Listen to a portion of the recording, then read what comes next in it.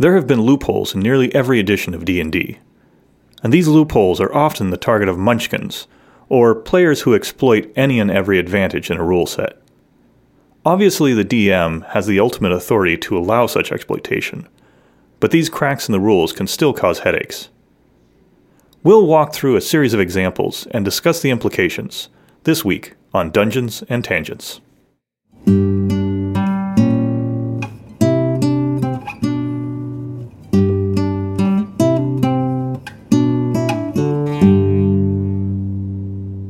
Hi, I'm Robert. I'm Jake. And I'm Eric. And today we are discussing a topic that Jake brought to us, which I think is a great topic because it's something that Robert and I wouldn't have come up with ourselves. And that is Munchkin mechanics, or loopholes in the game. At least I think that covers, or that's a good synopsis of the topic. But since Jake's kind of the main the person who brought the topic to us, I'll let him either explain or talk about it, or we're just going to jump in left and right and we're going to do what we normally do. All right. Well, I'll start us off with some definition here. To me, Munchkin mechanics were always rules lawyering without the assholery. It's really just anything that it's taking advantage of a loophole, like you said. Some of them are larger scale engineering projects. Some of them are quirky one-offs during combat. So I think my favorite example of this entire thing is what's colloquially known as the peasant railgun. So the setup to the peasant railgun goes something like this. You get 10 copper pieces to a silver piece and 10 silver pieces to a gold piece. And in the vast majority of D&D editions, it only takes one copper piece to hire a peasant for a day. Now, the thing is, if you have 1,000 gold pieces laying around, and you can find yourself 100,000 peasants who are willing to be hired, well, all of those peasants are able to take up 5 square feet of space. So what you do is you get your tiny little army of peasants, and you line them all up one by one. And then you hand the farthest away one a rock. And you have him hand it person to person all the way down the line. And then you have your ranger, someone with a nice high dex score, a good lucky attribute, who then throws the rock. Now here's the thing, is 100,000 peasants taking up 5 feet of space each gives us 500,000 feet, which puts us in the ballpark of 50 miles? Am I breaking that down about right? And the thing is, if you have increased speed from 0 to 50 miles in less than a second, since free actions take no time, you have in fact invented a railgun. Now, mechanically, it's admittedly up to the DM's discretion. The first time I ever experienced this, it was used as a breaching technique against a castle wall, where the ranger would just get handed rock after rock, going supersonic speeds. Now, how they handed a supersonic rock to the ranger is slightly beyond me in terms of the actual handoff. But I think this really nicely shows that the large-scale mechanics of D&D don't necessarily work when you're looking at the small-scale mechanics of what a free action is supposed to be. Right. I have thoughts. You have. I want to hear your thoughts. First of all, who thought this up? And are looking for a job? I believe it was a fellow named Bill Adkins who I originally saw this done by. Because at the very least, I'd like to interview them. I think that it takes a lot of genius to kind of do that. There's a fundamental breakdown. As a DM, I think I would allow it. Mm-hmm. Really? As long as it sped up, every peasant who grabbed the rock had to take damage from the rock. And the hypersonic equivalent of boil an anthill. If it survives, then you're good to go. If you're able to hire some peasants with, 300,000 hit die that can handle that transition for one copper piece, well then, yeah, you broke the system, you deserve that. But that, to me, feels like a wish type scenario, where as a DM, you can almost punish somebody for... I don't want to punish somebody for being creative, but it's always important to be like, yeah, I can be creative too. you just slaughtered 300,000 peasants, and you're a mass murderer, and yeah. So, but initially, my first thought, that's genius, and I love it. And the trouble that I've found is that you can allow it once, but I always like to have a nice breakdown with my characters afterwards and tell them, if you ever try this again, rocks will fall, everyone will die. And I'm when I DM, I get maybe a little over obsessed with reality. So if somebody tried that with me, I would really struggle with it, because on one hand, I do want to encourage creativity, but on the other hand, I want to encourage believability. Mm-hmm. And those are really at odds with one another in that scenario. Absolutely.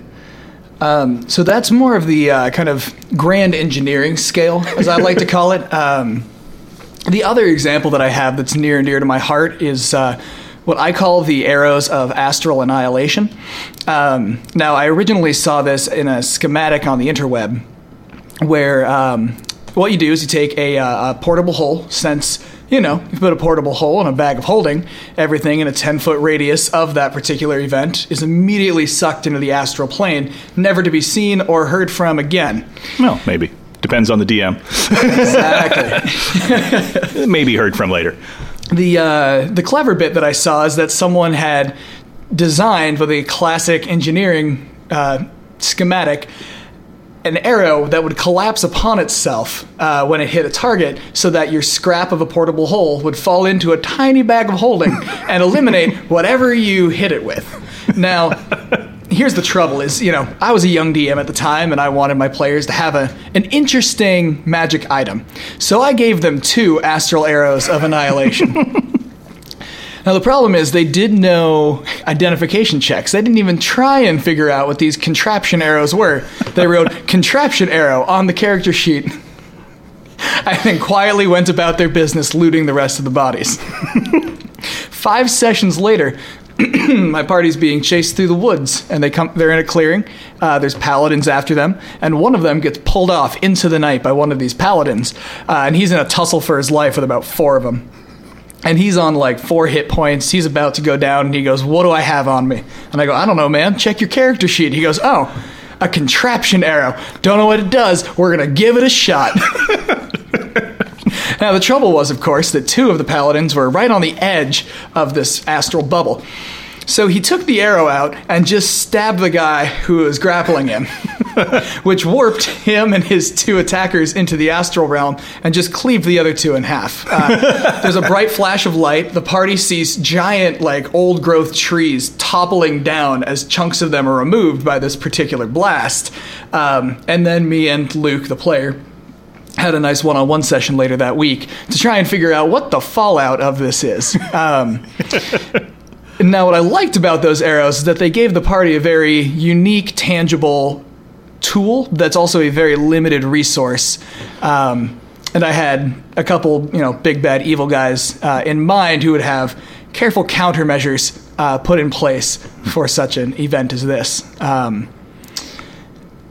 So granted, that was me as a DM being a munchkin with mechanics. But that came from an older kind of question that I don't know when that started, but the portable hole in a bag of holding, or any sort of pocket dimension in another pocket dimension. I think that's the core mechanic. Mm-hmm. That started in 2nd edition, didn't it? I'm not sure when it started. It's been around for a while. I want to play D&D with you so bad. I feel like I gotta get that out now while it's fresh. As soon as possible. Yeah, and we've actually used that mechanic. We did. You wanted to get rid of a character you were playing. We've mentioned this before. Oh, yeah. Whatever. You wanted to get rid of a character you were playing. I wanted to get rid of some stuff. And it just happened to be that there was a bag of holding. You could cast a rope trick. Yep. Which pulls a rope out of a pocket dimension. Mm-hmm. And you did one and the other, created the explosion. It destroyed transported your character to the astral plane and destroyed artifact. Yeah, an artifact. Oh, right. That was the whole point. Yeah, it was the what was it? The Book of Vile Darkness. The Book of Vile Darkness, and the portal between one place and another. Yep, that's right. So 3 things destroyed at once, and it simplified just everything about that game, because there was too much stuff on the other side of that portal. That Book of Vile Darkness was just going to cause trouble for me as a DM as well as for the characters. Things were getting out of hand. Yeah. So next, what's next on the on the hit parade? I guess my big thing in this is a description of combat. Specifically, that I've had a lot of games that turned into, all right, you roll, now they roll, now you roll, now they roll, and it's just a waiting game of who's going to get lucky or who's going to run out of hit points first. And I really try and encourage my players to have dynamic combat and to have very exciting, environmentally inclusive actions that they're taking. If I put them in a room with a chandelier and someone doesn't swing on that chandelier, I feel like my players have done wrong by me. And that chandelier's coming down on their head. Oh, absolutely. So where I really kind of encourage Munchkin mechanics for anybody listening to this is particularly as a DM, where, let's be real, we've all done a lot of combat down the years. So have your goblins come out of nowhere, swinging on chandeliers and dropping chandeliers on the party, because the party will forever remember the night of chandelier drops or whatever you want to name it in your own internal mythos. Because I feel like there's a lot of mechanics that can be a little bit softer than they're written, and it'll make for a significantly more memorable adventure, as if you're keeping a careful eye on not letting it be game-breaking or overly repetitive, but also allowing your players to have the creative freedom mechanically that they need to explore the world and warp it to their will. So these loopholes are effectively, they're found out because players are playing with the mechanics. They're getting into the game, and they're like, I want to see how crazy this can get. And something like introducing characters to a third dimension, or players to the third dimension of swinging from chandeliers, that's something that's unique to D&D, and that's a good entry to, oh, you didn't know that, like, the mechanics can be more creative than just roll dice, hit thing, roll more dice, hit thing.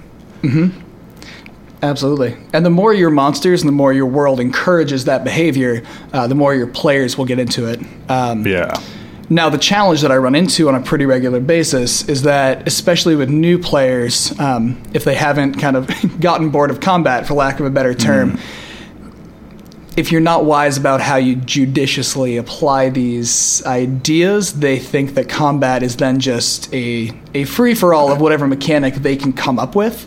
And that's kind of the danger of using it too frequently.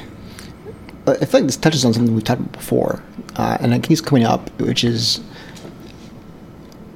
I feel like there's a very specific criteria of when to encourage it and when to discourage it, and that is when the munchkinness is utilizing the mechanic to facilitate the story or the narrative, instead of it's using the narrative to justify the mechanic. Because they can feel very much the same, but the story should be the point of D&D or role playing game, right? Otherwise, you're boiling that combat down to just pure math. Yeah. And like you said, it's just a function of attrition, who runs out or who gets unlucky first, right? Or if they're going to use this mechanic and say, I'm going to use this to create this narrative that's super interesting, and then be rewarded for that you'd encourage that as opposed to discourage the other. And that seems to keep popping up in our different episodes. Yeah. And I guess that's, D&D is unique in that a mechanic like, there was another example you gave that's similar to the peasant railgun. You called it Tarrasque crowdsourcing. Okay, I got to know more about this.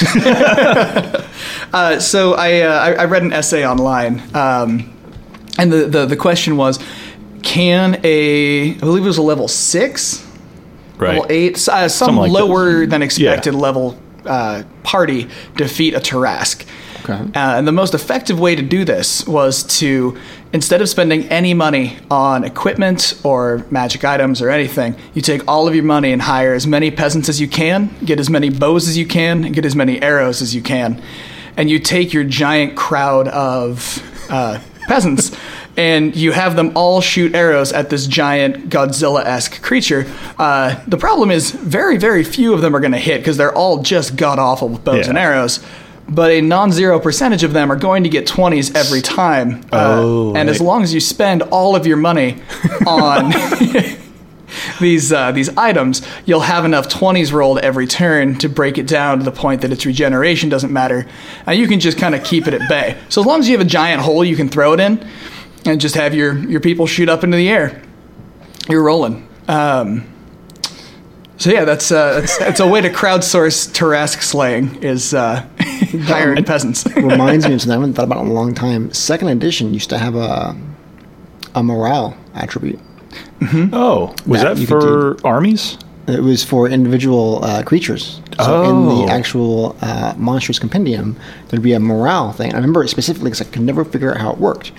Like a lot of 2nd edition, I could never figure out how it worked. But there should be some kind of an understanding that if you do that and you have some epic creature come out of the ground, like a lot of people are just going to turn around and run. Like they just don't want any part of what's going to go on here, you know? That makes more sense. That reminds me of a video game I played, but it was old school enough that it could practically be translated to tabletop easily, and that was Sid Meier's Pirates. I don't know if you ever played that. Considered one of the greatest video games ever. Was that on the Macintosh? My version was on the Apple II, but I'm sure they had a copy on the Mac.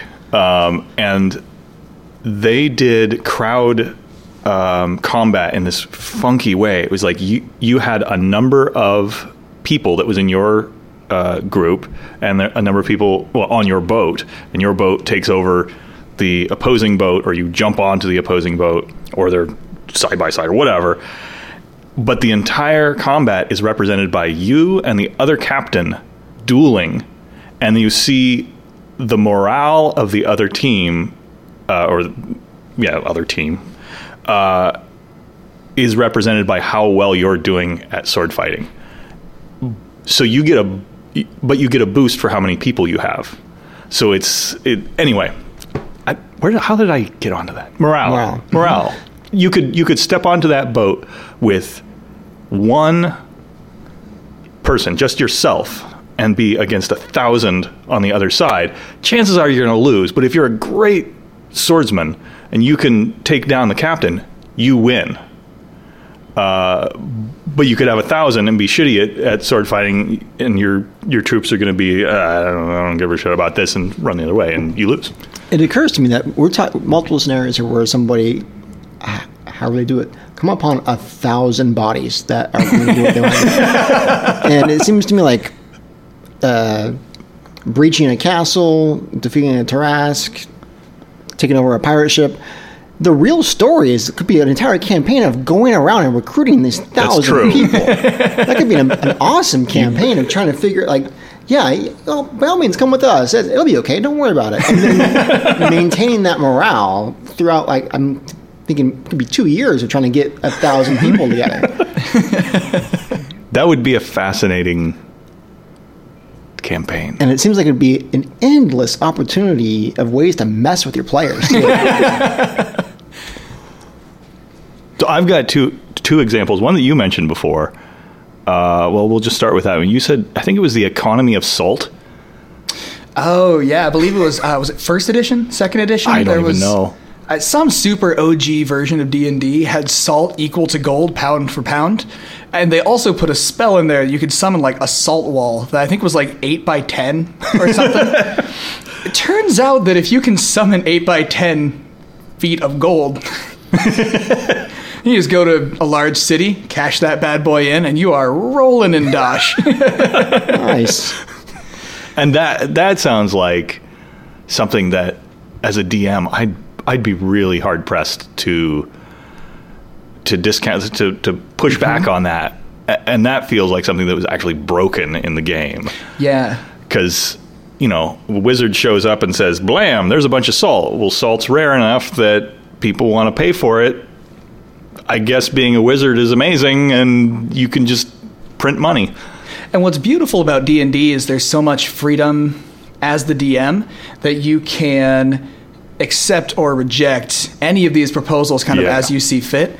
And, there is, of course, the aspect of being careful socially with making sure your group is happy with you. Yeah. But by the same token, you can allow or disallow these types of shenanigans and tomfoolery kind of as you will. And I feel like it gives the game both significantly better and significantly worse balance than other more rules intense games.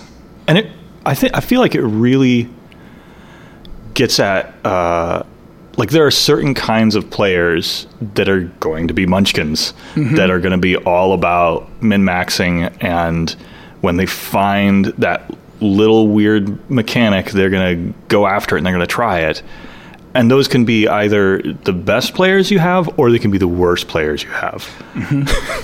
And I feel like so much of it has to do with attitude of the player as well, where if they're doing it to show like, I'm better, or my character's better, or what have you, and they're doing it out of a mean spirit or a narcissistic tendency, it becomes a lot less fun, where if someone wants to, take down a Tarrasque because they have this great idea of crowdsourcing it, and the rest of the party's into it. If the other players are all about it, as the DM, you pretty much have to say, oh, okay, let's do this.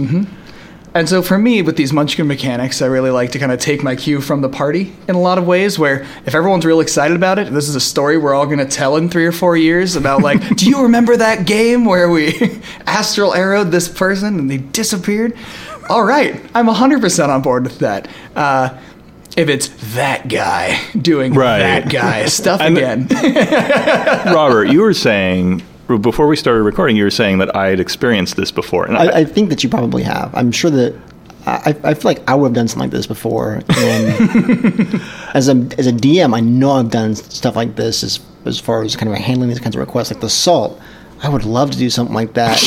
I would love to see the look on a player's face, like, okay, well, you can't just summon, a 10 by 40 foot wall salt in like an merchant shop. You have to go out like in a field and do that. Okay? They go and they do that, and then you can't move it. You have to go and negotiate terms. They go and negotiate terms, and they come back, and everybody's come and stolen their salt. Right? Like, there's just like a whole herd of deer there licking it. So just the crestfallen look on their face, like, oh, I didn't think it all the way through. It turns out beholders love salt. Yeah, exactly. Like something where to encourage that creativity, but it's not carte blanche to break a campaign. Yeah, it's kind of going back and forth, but it encourages creativity within the DM and the other players too. Yeah, and to your point, it makes it memorable, which is super important.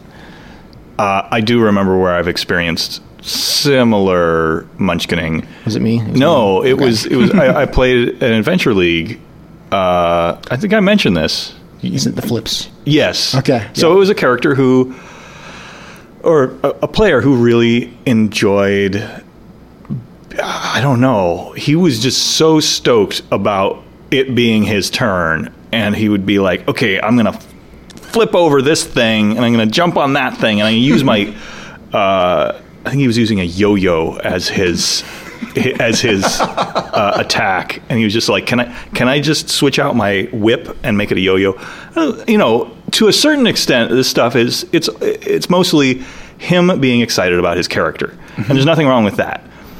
Where it gets weird is when he's like, "I'm going to jump over that wild boar and in front of the next one and hit it with my yo-yo and then turn around and tie something onto this other thing." And he's pushing the boundaries of what's realistic in a turn. And that's similar munchkining in so much as he's pushing the boundaries, specifically of what can you do in a turn.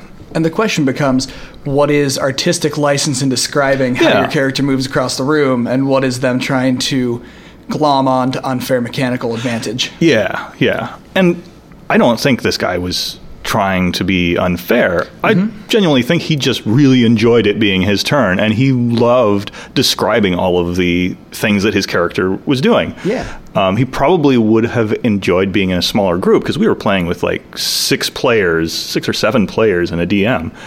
In a group where it was like 3 players, he probably would tone that down shortly after doing it a couple times, because he'd be like, "Oh, okay, I've seen enough spotlight. I can hand off the spotlight now." I don't know. I guess my other thought is that, especially if you're struggling with players being aggressively Munchkin-y, having a world that's equally as Munchkin-y, specifically to them, has become one of my favorite techniques for dealing with them. Tucker's Kobolds, I believe, was one of the. Have you guys heard of this one? No. No. There's apparently an internet famous DM named Tucker. And Tucker was playing with like a 15th level party. They'd gone against every monster in the book. They played together for 10 years. And he was like, all right, what if I play my monsters smart instead of numerous? So the players come up on a cave, and the cave is, 100 yards long is the opening stretch. And what the kobolds had done is they dug tunnels on either side of the main drag there with arrow slits and just a metric piss ton of crossbows. So this 15th level party comes out of the first room of the dungeon, just covered in arrows, bleeding profusely. They put a couple traps in there. They had poison. It's like, all right, no, these guys have built themselves a tiny fortress in the hills. They're not just going to let you walk through the first 100 yards of their castle unaccosted. And so ever since, this party then apparently feared kobolds because, when your level 15 wizard almost dies, spellbook in hand, you get real scared. I love it so much. And I feel like that's, I don't know, such a great way of like, your monsters can be just as mean as your players. And even maybe a little bit meaner, because Lord only knows where that goblin got an enchanted mace from, but he's sure been practicing. Yeah. And if your players enjoy that sort of mechanic, then throwing it back at them will probably make them enjoy like seeing it from the other side as well. I don't know. I'm feeling like I don't throw enough stuff at my players. Robert? I think it's a fine line, because it's maybe it's something you want to ramp up to. Well, sure. You've thrown some stuff at us, and then we had some trust issues for a while there, where we constantly thought we were going to be deceived or. I learned from that. I'm rerunning that same campaign with a new group, and I've taken out all of the deception. And like I said, I think we want to ramp it up, because personally, I enjoy that. I enjoy that questioning. And I don't want to take it for granted that I can just believe every NPC that we run across, right? Because that gets kind of bland after a little while. Yeah, that's the problem. And then I feel good when I know that I decided to trust somebody and it paid off. And then I feel entertained, and I decided to trust somebody and it didn't pay off. And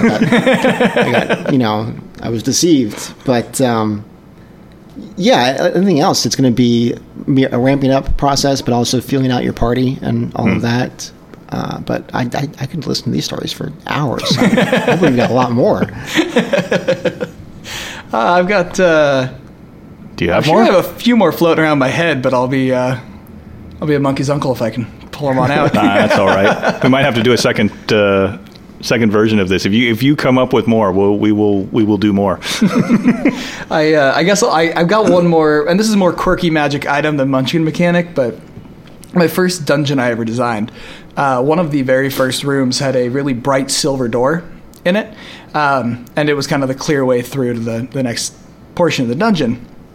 And what the players generally didn't realize is that this door was unlocked. The thing is with this door, though, is that this door will do anything you do to it twice over. So if you start trying to pick the door, your hands are just going to get covered in scratches that get worse and worse as you're trying to pick the lock. If you're hypothetically a go-get-em barbarian who decides to roll a natural 20 on your roll to break the door, your character dies. That was an unfortunate first experience for one buddy of mine, but thankfully I knew him well enough, and he was good-tempered enough and good-humored enough to roll with it. And the rest of the party learned very soon after the value of keeping health potions around. Checking the handle, see what's unlocked. Absolutely. Because there's a lot of assumptions that get made, and so I think an equal part of Munchkin Mechanics is playing with people's assumptions and see That's what true. they think something's going to be. I would love to use that door, but now anybody who listens And to now this it's knows out. about that door. Maybe we can cut that out. It'll show up someday. I'm going to use it eventually. Anyway, I think we're going to say that we've talked about this enough. Would you say that? Thank you so much for sharing the stories. Thank you guys for having thoroughly me. enjoyed them. I definitely want to hear more, Yes. and I'm sure we will. Next time, we'll discuss murder hobos and how players become murder hobos. As always, if you have comments or suggestions, reach out to us on Twitter at dungeon_tangent or go to our website, dungeonsandtangents.net. That's all for this episode. Thanks for joining us.